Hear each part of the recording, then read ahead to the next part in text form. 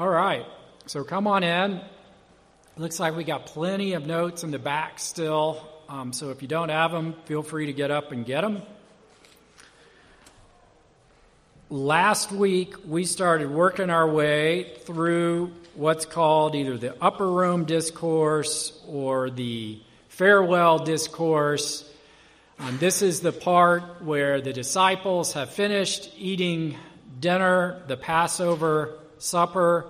Judas has left, and Jesus begins to prepare the remaining 11 disciples for the daunting prospect that he will not be around anymore. And he begins that preparation with the command that they are to love one another as he has loved them. And then he also tries to encourage the disciples by explaining that he is going to the Father, so he will be away from them, but as a consequence, he will unlock access to heaven for his followers, and he promises to come back and return for his followers. He claims that having a relationship with him is the only way for disciples or any other human to get to heaven. So he is the way to heaven, and that having a relationship with him is all the followers need to know to get there. And then let's pick up in verse 11, because that's going to set up what we're going to study today. So he says, "Believe me when I say that I am in the Father, and the Father is in me," or at least believe on the evidence of the miracles themselves. "I tell you the truth, anyone who has faith in me will do what I have been doing. He will do even greater things than these, because I am going to the Father."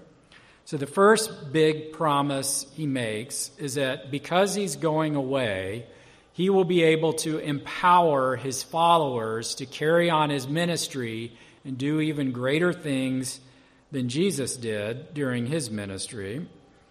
"And I will do whatever you ask in my name, so that the Son may bring glory to the Father. You may ask me for anything in my name, and I will do it." So he also promises to bring his followers' requests to the Father, and that he will try to do anything that his followers request, conditioned on it being consistent with his authority and God the Father's will. So a huge promise to do what his followers want and to empower them. And then in 15, he makes this huge demand. "If you love me, you will obey what I command."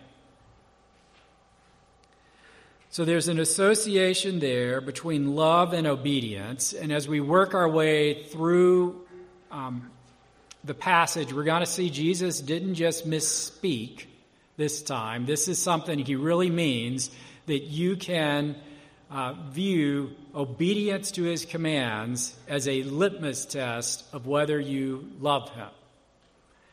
And if you're an American, you probably don't like that, unless you've been exposed to Christianity so long that you've sort of gotten used to love and obedience to commands getting tied together. And I think one reason American culture dislikes that idea is that the experience we have in the world, I think with everyone else other than Jesus, is that commands are often given for selfish reasons, to advance the interests of the one giving the command without necessarily thinking of the burdens the command poses on the other party who's subject to the command. And, that's kind of what our nation was founded in, as we were these colonies and we felt like Great Britain and the king was taking advantage of us, and that wasn't right, and we had these inalienable rights that every human being should have that were being abused. And so we were kind of a society founded in this idea that we don't like commands, we distrust them, We set up our government to try and prevent anyone from having absolute power. And I think one of the challenges Christianity asks us to recognize is that Jesus is different from everything we've experienced in this world, and that if you look at the Trinity and his example, it shows that when he issues commands, there are good reasons for them. They promote holiness, and they are to our advantage. And one of the ways he demonstrates that is by the things he's just said he's going to do for his follower. He's a servant leader. So he's just washed their feet. He's just explained he's about to die for them. And so if he's willing to do those things for you, if he loves you that much, then we are to trust that when he asks us to do something, he's not abusing his power. It's a command that makes sense, even if we can't see how it makes sense right away. And then, right after that, he makes more promises to us that help us understand why that request makes sense. He says, "And I will ask the Father, and he will give you another counselor to be with you forever, the Spirit of truth." And the word that the NIV translates as counselor is in Greek, paraclete. It's translated different ways in English because there really isn't one word that's a wonderful translation of it. So your Bible may have something like helper, advocate.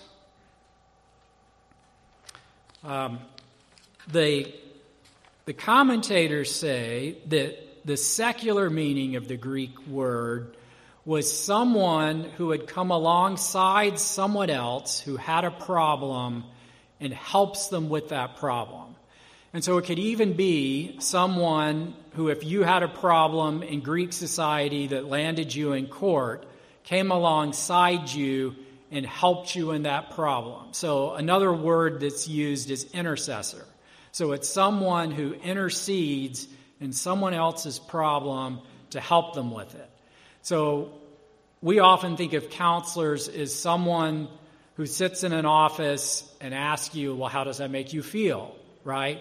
But this is a little bit different. This is the kind of counselor that actually comes alongside you and says, how can we solve this problem, and helps you solve that problem in a practical way.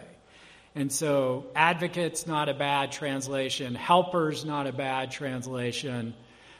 And if you think about what Jesus has been doing for the disciples, he's certainly been functioning in this way. He's come alongside them. He's guiding them spiritually. He helps them by dying for them. And he says this, I'm going to no longer be alongside of you, but I'm going to send someone who will take over the role of paraclete. And this doesn't mean that Jesus ceases to be an advocate for the disciples. He's already explained some of the ways once he gets to heaven.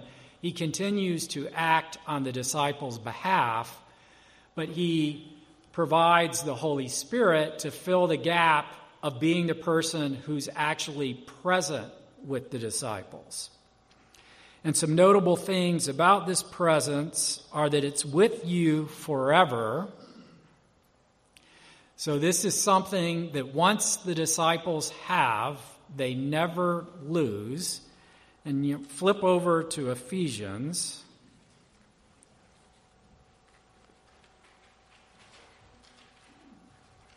Chapter 1.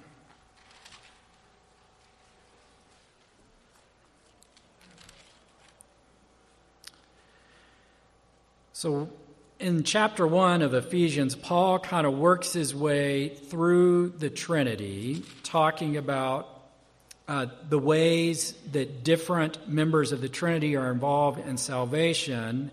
And at around verse 13, he transitions to the Holy Spirit and says, "And you also were included in Christ when you heard the word of truth, the gospel of your salvation. Having believed, you were marked in him with a seal, the promised Holy Spirit, who is a deposit guaranteeing our inheritance until the redemption of those who are God's possession to the praise of his glory. So very consistent with what Jesus is saying, the Holy Spirit comes alongside, and one of the ministries of the Holy Spirit is to be the presence that ensures the completion of your salvation. Paul calls it a deposit guaranteeing our inheritance, almost like a spiritual security deposit that assures that your redemption will be completed. So it's a way that's with you forever. Jesus describes it as the Spirit of truth. And what that implies is that just as Jesus has shown God the Father's character to the disciples, and so as a revealer of truth, one of the functions of the Holy Spirit is to reveal truth to the disciples.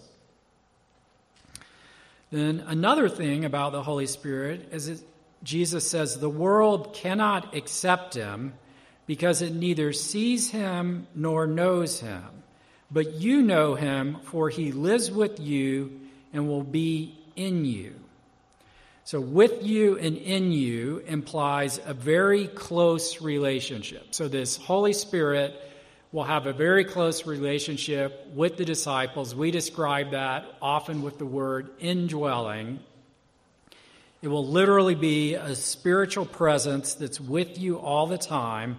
But because it's spiritual, it's not something visible to the world. So one of the tricky things about this is we believe it's real, but it's not something you can see. You don't get this big S marked on your forehead. We think when Pentecost happens, we have visible signs that are assigned to the apostles that, hey, this has really happened. But those visible signs cease pretty quickly if you read Acts. And throughout the vast majority of church history, there's nothing visible that happens when you first become a genuine believer. Now, we do believe the world should be able to see the effects of the Holy Spirit's presence. So we often talk about the fruit of the Spirit and how that should display itself in changes in your lives, including things like gentleness, peace, love, joy. And earlier in this chapter, Jesus has talked about one sign is the love believers should have for each other should actually be something that's visible to outsiders. But as a general rule, this is not something the world experiences. It's not something the world can see. All right, questions, comments, concerns about that so far? Okay, so let's keep going. So Jesus says, I will not leave you as orphans. I will come to you. So, what did orphan mean in the first century? In the first century, an orphan was someone that had lost both their parents, and so it's a child lost in the world with no one to protect it. And so Jesus says, yes, I'm going away, but you won't be orphans. He says, I will come to you. And so one of the big questions is, in what sense will Jesus come to the disciples? What does he mean here? I think the next verses are helpful in understanding that. He says, before long, the world will not see me anymore, but you will see me. Because I live, you also will live. On that day, you will realize that I am in my Father, and you are in me, and I am in you. So the options for what Jesus means when he says, I will come to you, include his post-resurrection appearances to the disciples, his presence through the Holy Spirit, which he's kind of just been talking about, his return at the end times, which he talked about earlier in the chapter when he said, I will come back for you, or a combination of all of the above.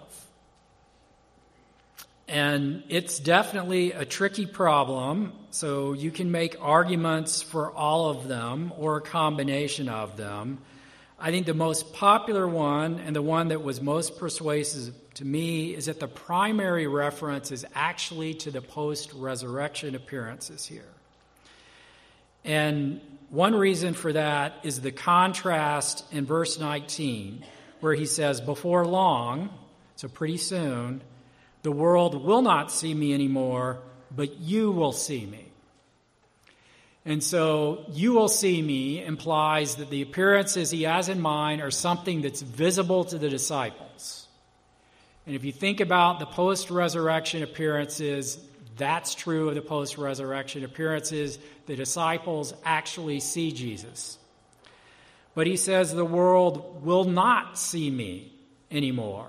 Well, that also fits the post-resurrection appearances. If you read those episodes, they're with disciples. They aren't large public events. There's no record of large crowds of unbelievers seeing Jesus in any of the post-resurrection appearances.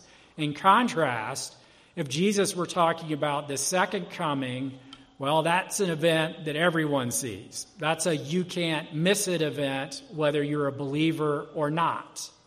So the fact that he says the world will not see me seems to point away from the second coming being in view here. Similarly, the fact that this is visible to the disciples, and he says, you will see me, points away from it just being his presence through the Holy Spirit. And if you think about what happens at those post-resurrection appearances, for example, look at John 20. Those post-resurrection appearances certainly seem to be critical in the disciples finally coming to grasp what the Trinitarian implications of everything Jesus has been seeing. When, for example, he appears and Thomas sees him, Jesus says, at verse 27, then he said to Thomas, put your finger here, see my hands. Reach out your hand and put it into my side. Stop doubting and believe. And Thomas said to him, my Lord and my God. And so there seems to be a real advance in the post-resurrection appearances in the disciples' understanding, which fits what Jesus is saying back in chapter 14. So Jesus is saying, I'm not going to leave you as orphans. I am going to come back.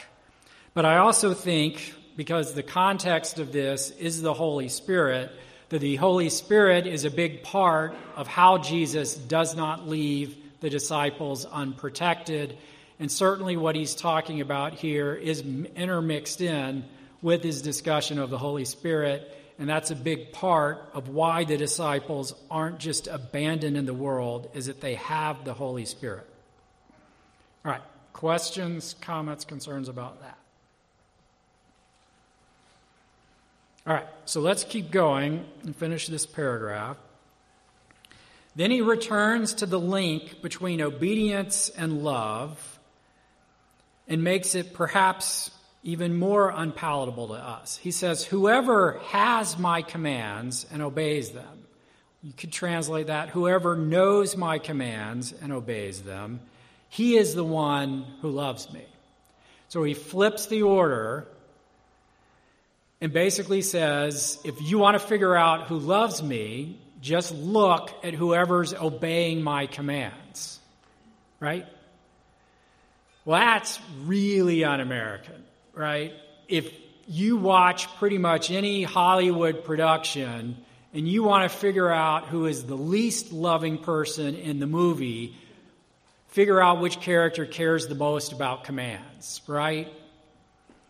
And before we jump on Hollywood too much, you could even make an argument that's how the Gospels work, right? Who's the one running around the Gospels that seems most concerned about commands? It's the Pharisees.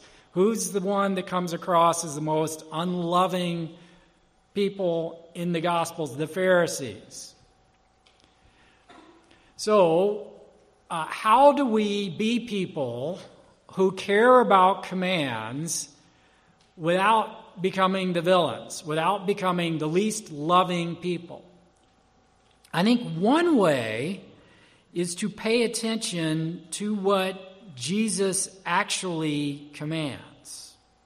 So we think about what Jesus has commanded so far, he's focused on loving him and loving other people. It's a positive command to love. He hasn't told them, don't use rhythm instruments, don't dance, don't use playing cards. He hasn't told them to run around telling other people, don't do those things. Where I'm going with this is I don't think Jesus means sin is okay. I want you to go around sinning and not care about sinning. I think if you focus on the commands he has given you, you will, as Randy was pointing out in the sermon, realize you're not okay. You fall woefully short of those commands. But I think your focus will be on yourself and where you fall short, which should lead to humility and humbleness rather than an attitude of arrogance that makes you unlikable to everyone around you. And so if you focus on what Jesus actually says, you should be a person who is full of love and concerned with loving other people, not the kind of empty, legalist, arrogant jerk that no one likes. All right, questions, comments, concerns about that? All right. So, then Judas, not Judas Iscariot, John helpfully tells us. So, who is this Judas? We think, based on comparison with lists in other Gospels, he could be the disciple referred to in Luke as the son of James and in Matthew as Thaddeus. It's not unusual for people in that culture to have more than one name. We think that's who this disciple is.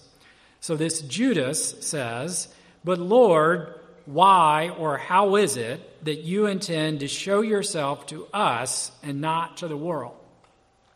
And this is actually a logical question from the disciples' perspective, because everything they've read about the Messiah in the Old Testament and the way it's traditionally been interpreted is that when the Messiah's true nature gets revealed to his followers, everyone realizes it.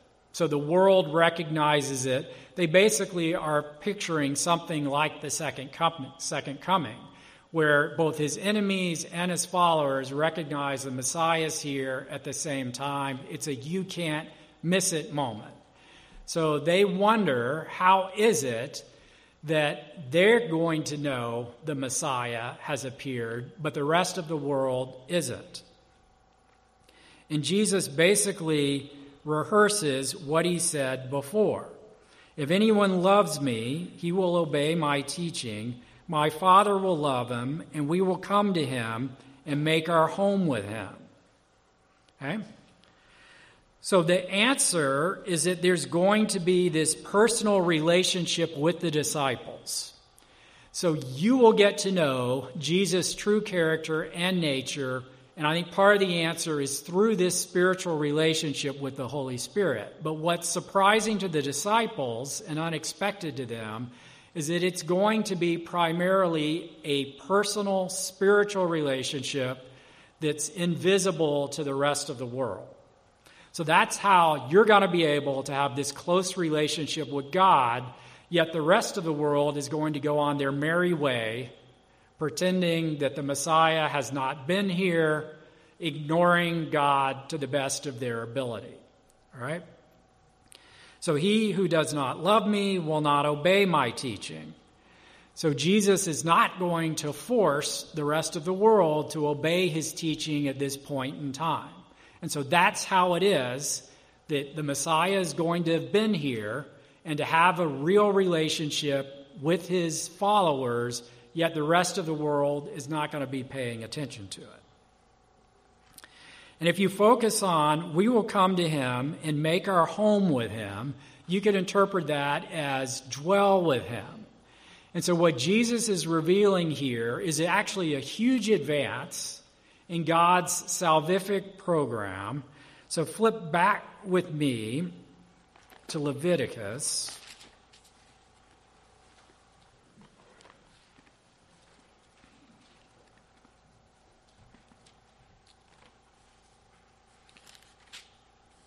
(26).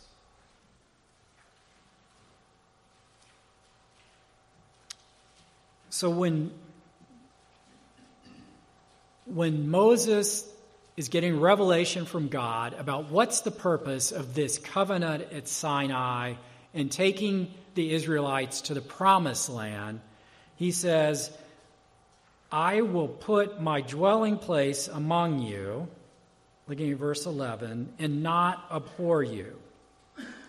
So if you remember all the way back to the Garden of Eden, what are we told about the Garden of Eden? That in the cool of the evening, God actually manifested his presence in the garden, and Adam and Eve could walk and talk and essentially live with God, just like he was their friend, coming over for dinner to talk about the events of the day.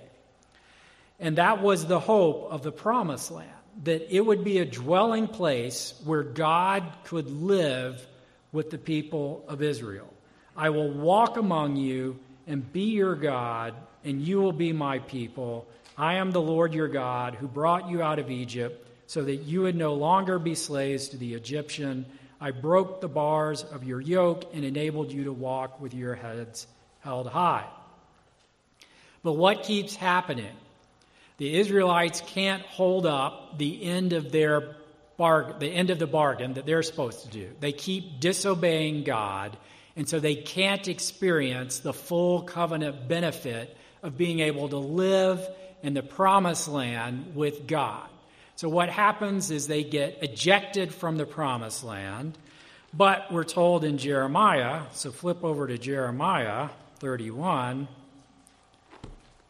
that someday God is going to fix that.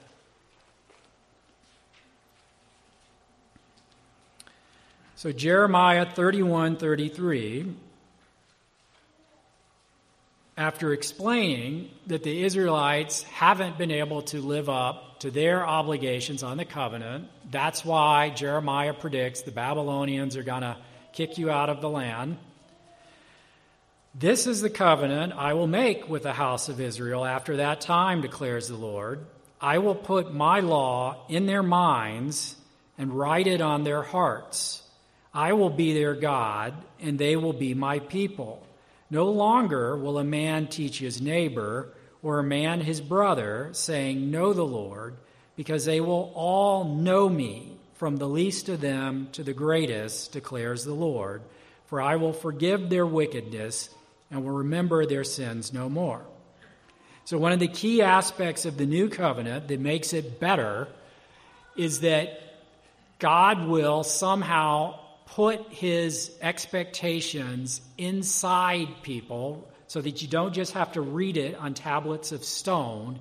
You will know him through an internal relationship. And in the other Gospels, Jesus expressly says at Passover, I'm instituting the new covenant now. And the coming of the Holy Spirit is a big advance in how that happens. And the purpose of it is to enable his followers to do what Israel as a group could never do under the first covenant, which was fulfill the obligations and therefore be able to live with God. And Jesus in John 14 says that thing begins with the indwelling of the Holy Spirit. That is God actually living with you. And so as you make your way through life, you can, in your mind, picture God walking alongside you as your paraclete to get through life. And that's a huge advance over the first covenant towards where we're ultimately headed. So flip over to Revelation.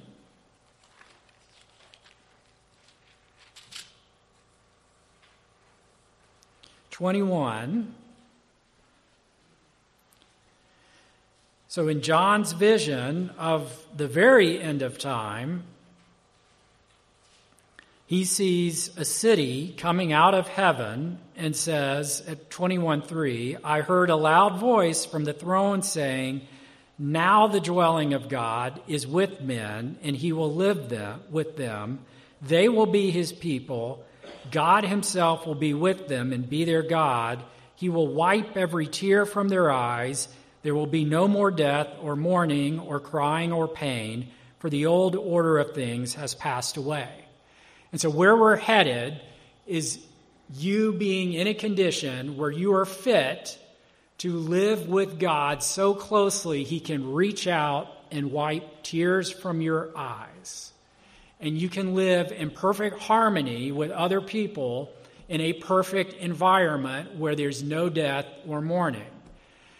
But in order to be able to do that, you've got to experience this internal process that starts with the indwelling of the Holy Spirit, continues through sanctification, and eventually you get to glorification, where you're able to reflect the character of Christ perfectly. Okay? But in a sense, God is already making his home with you. And someday that process will be complete in a perfect home designed by God. All right, questions, comments, concerns about that? Yes? Will the Holy Spirit still be indwelling us in heaven? Because it says it's eternal. Yeah, that's how I understand the word eternal, to mean that the close relationship with the Holy Spirit continues forever, including into eternity. Yes? Yep. Jesus was indwelled by the Holy Spirit when he was baptized by John the Baptist, correct? I wouldn't call that indwelling. So that to me looks more like anointing or filling. And so the Holy Spirit does a lot of different things. One of the things we see even in the Old Testament is that the Holy Spirit can anoint or come on someone to enable them to perform some task. And so one example of that would be prophets. Another example would be kings. So for example, Saul is actually empowered by the Holy Spirit, receives an anointing of the Holy Spirit when he first becomes king, and he loses it, right? And David receives something similar. And so one of the things he prays when he really messes up is, please don't take that away from me. And so one difference between that kind of anointing for a particular task is it can be temporary. The indwelling is something that is forever. I don't see in the Gospels evidence that Jesus experienced what I would call indwelling. It looks like he's anointed by the Holy Spirit to me, the same way David was.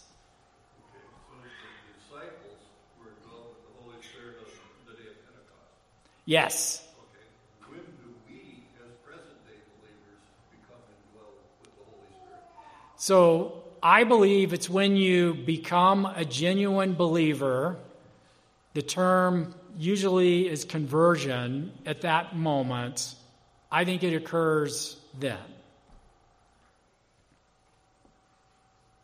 Does that prompt more questions, or is that? Is there scriptural support for that? Well, so flip over to Acts. Well, actually go to Romans.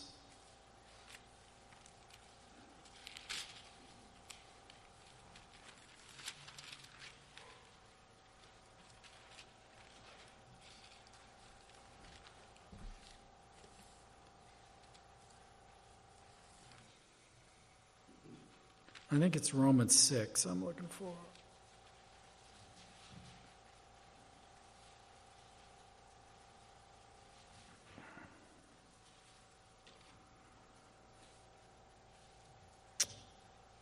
No.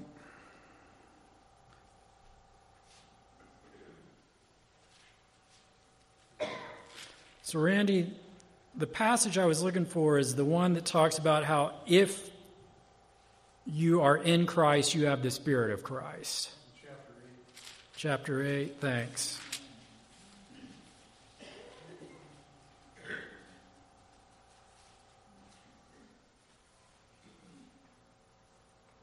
Yeah, you're right. So look at 8 and 9. Thanks. You, however, are controlled not by the sinful nature, but by the Spirit, if the Spirit of God lives in you. I understand that to be a reference to indwelling. And if anyone does not have the Spirit of Christ, he does not belong to Christ. But if Christ is in you, your body is dead because of sin, yet your spirit is alive because of righteousness. And if the Spirit of him who raised Jesus from the dead is living in you, he who raised Christ from the dead will also give life to your mortal bodies through his Spirit who lives in you. So if you back up to the phrase, and if anyone does not have the Spirit of Christ, he does not belong to Christ, I take that to mean everybody who's a believer has an indwelling, experiences the indwelling. So that means as soon as you become a believer, you must have that.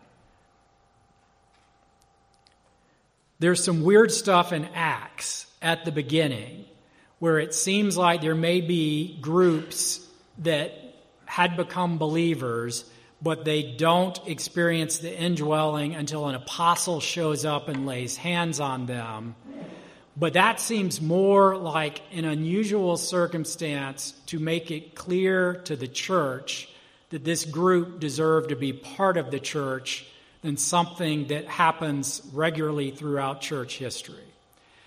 So there are some sects that have understood you to need a gift of the Holy Spirit after you believed. And it's almost like there become levels of Christianity or levels of believers. And I'm not comfortable with that kind of theology. So I think indwelling is something every Christian experiences as soon as they are a genuine believer at the moment of conversion. Thank you. And that would be the kind of passage I think that indicates it's universal for Christians. Good question. And so, yes, if you know people who grew up in Pentecostal churches, they may not see it that way. Any other questions? All right, let's go back to John then.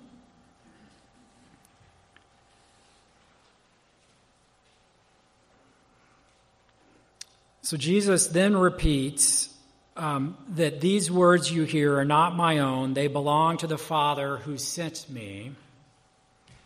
So it's a recurring theme in John that what Jesus is saying is what God the Father says. And, that's really important to the disciples because they're Israelites. And so what he's telling them is, hey, if you want to continue to have a relationship with the God of the Old Testament, you have to believe these claims because this is what the God of the Old Testament wants. This is what he's doing through me. Then he returns to the idea of the Holy Spirit and what the Holy Spirit does. All this I have spoken while still with you, but the counselor or advocate or helper, whatever your translation has, the Holy Spirit, whom the Father will send in my name. In other words, whom the Father will send to carry out my wishes, will teach you all things and will remind you of everything I said to you.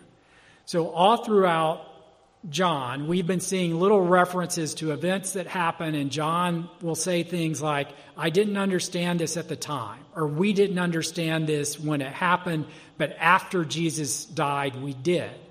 Well, the Holy Spirit is part of what did that. The Holy Spirit helped the disciples put together all the jigsaw puzzle that they didn't see while Jesus was still alive.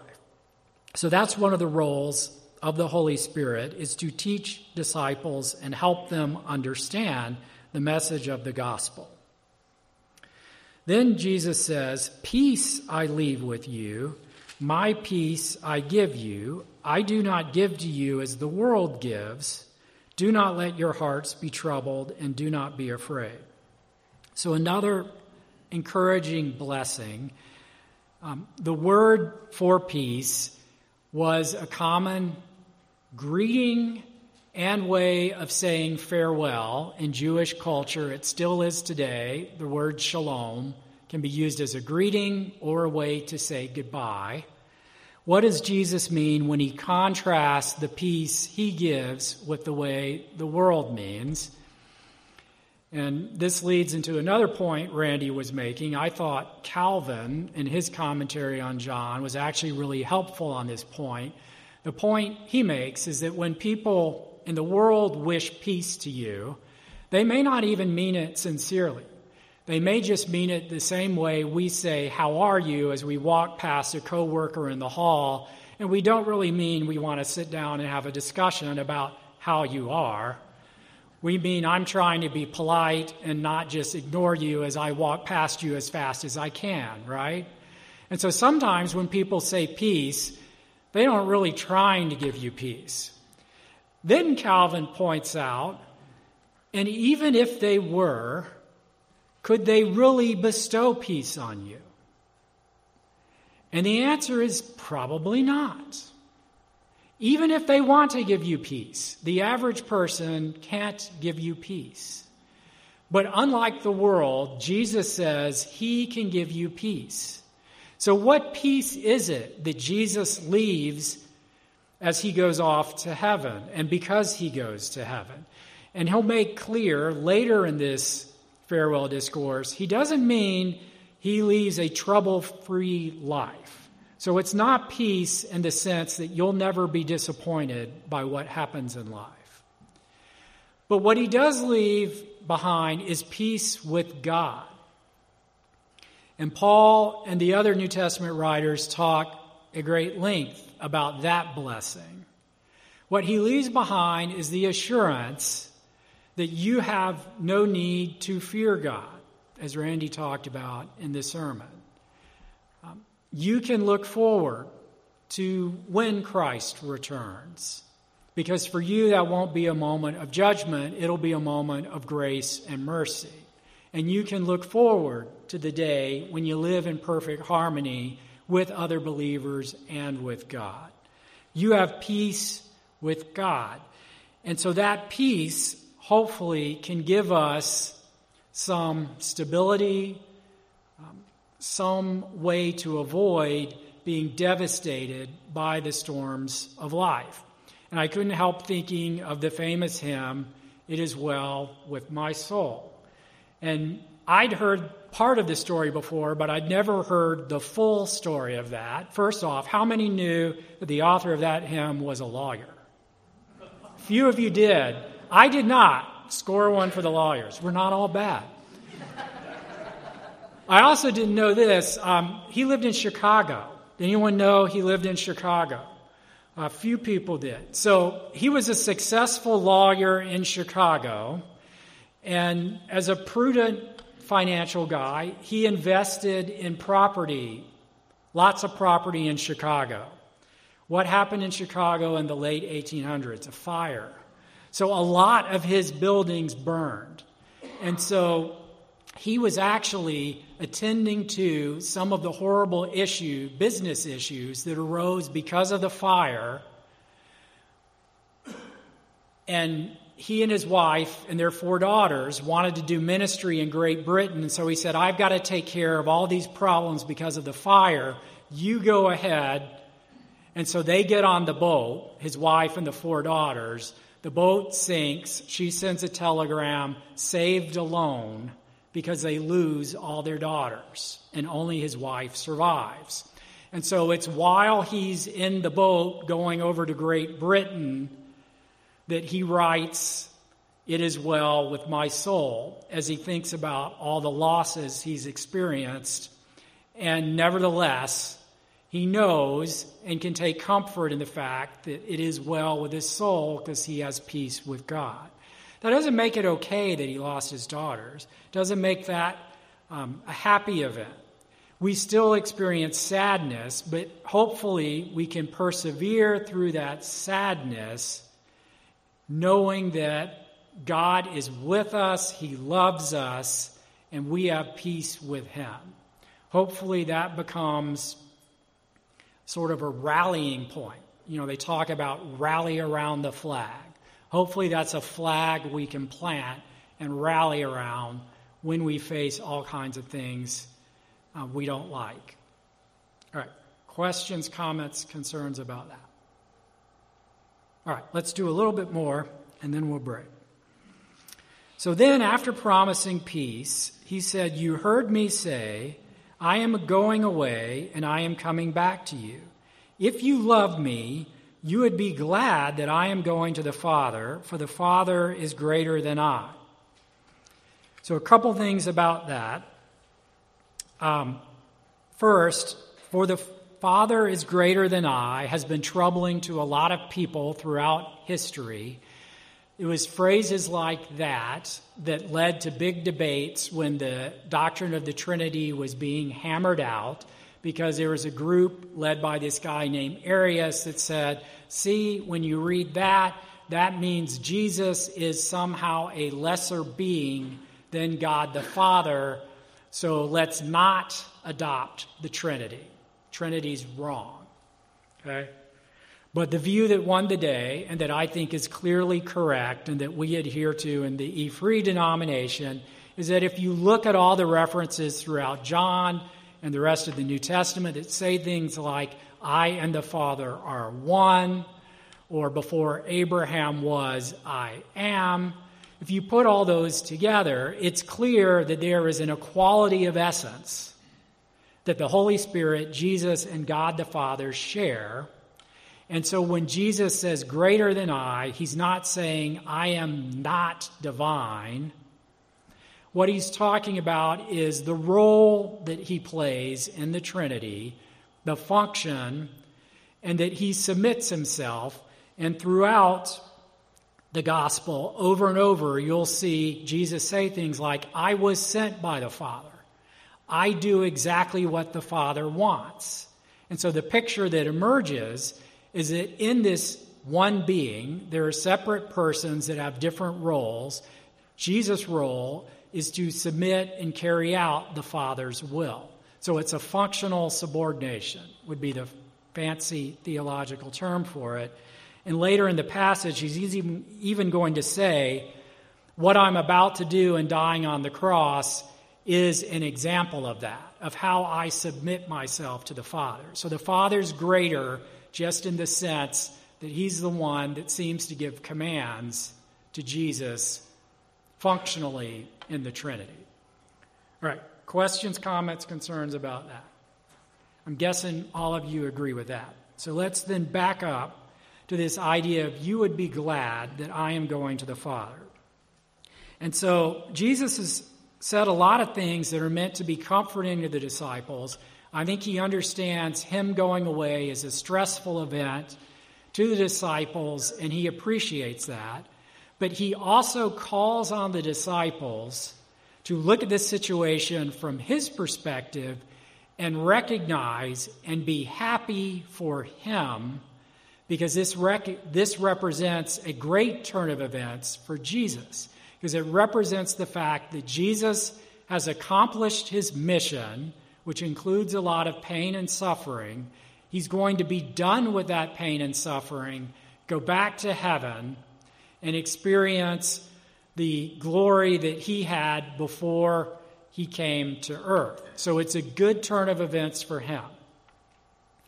And if you think about this, this is a great way to test the admonition we get from Paul in Philippians to think of others as more important than ourselves. Use a really concrete, small example of this. I work at the courthouse, which is state government, routinely. Great employees at the courthouse leave because other employers are willing to pay them more than state government can pay. And when that happens, it's painful for us. You lose a great coworker, you have to go out, replace that coworker. That's a painful process. But if you care about that coworker, you have to be at least a little happy for them, that the fact that they're a good employee has been recognized by someone who's willing to pay them more. And if you see them as more important than you, then you really should be able to be happy for them. Doesn't mean you don't recognize that, yes, it's painful for you that you're losing them.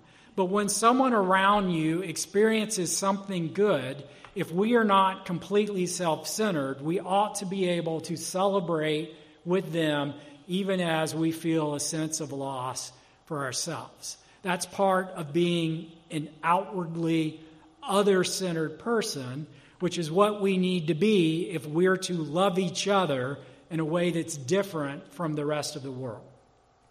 So I think there's a real general principle contained within this application that the disciples need to not just think about how Jesus leaving is bad for them, but also be willing to look at the situation and see how it's good for Jesus. All right, questions, comments, concerns about that? All right, let's finish this up real quick. So I have told you now before it happens, so that when it does happen, you will believe. So he said something like that earlier when he was talking about Judas. His being able to predict everything that's going to happen is a sign that what he says is true. I will not speak with you much longer, for the prince of this world is coming. He has no hold on me, which is how the NIV translates it. Your translation may have something like, he has no power over me. Supposedly the most literal translation would be, he has nothing on me. And the point is, Satan has no ability to make Jesus do anything. He has no power over him. He has no claim on him. But Jesus is going to die anyway, and the purpose Jesus lists here is the world must learn that I love the Father and that I do exactly what my Father has commanded me. So now Jesus has given at least 3 different purposes for dying on the cross. One, back in John 3, was to provide the means of forgiveness so that people can have a relationship with God. A second one is this one, so that the world can learn exactly that he does exactly what the Father commands. And then earlier he said also to drive Satan out of the world. So when Jesus dies on the cross, there are multiple purposes: driving Satan out, saving, providing a means of salvation for people, and then demonstrating submission to God the Father. And then last, he says, come now, let us leave. There's a big debate whether the disciples actually leave at that point. The reason for that debate is if you flip over to 18:1. 18:1 says, when he had finished praying, Jesus left with his disciples and crossed the Kidron Valley. So some people argue 18:1 is when they actually leave the upper room. In which case, when he says at the end of 14, come now, let us leave, it's that moment at the dinner party when the first person says, I think I should be going, and everyone else just sits there and continues talking, and then you all actually leave a half hour later, which is plausible. That's possible, so that's been a popular view. The second way to interpret this, and what's actually the most popular traditional view, is that they leave the upper room at 14. And so in 18:1, when it says they left with the disciples, it means they left the city at that point. So the second view is they continue conversing as they walk from the upper room to the edge of the city. And that's actually the most popular traditional view. I have to share one other thing Calvin said, which is he basically interpreted this to mean when Jesus says, come now, let us leave, he's basically saying, let's go. It's an organization. And I just love the image of Jesus standing up, pushing Peter in the chest and going, let's go! And then not actually going anywhere. because I've seen that in every high school sporting event for the past 3 years. But I think this is one instance where Calvin was out to lunch. No one else seems to think the let's go theory is right. I tend to think they left and they're walking as they're talking when we start going next week. But the other way works just fine too, that they don't actually leave at this point and that they're still sitting in the upper room. All right, that's the end. See you next week.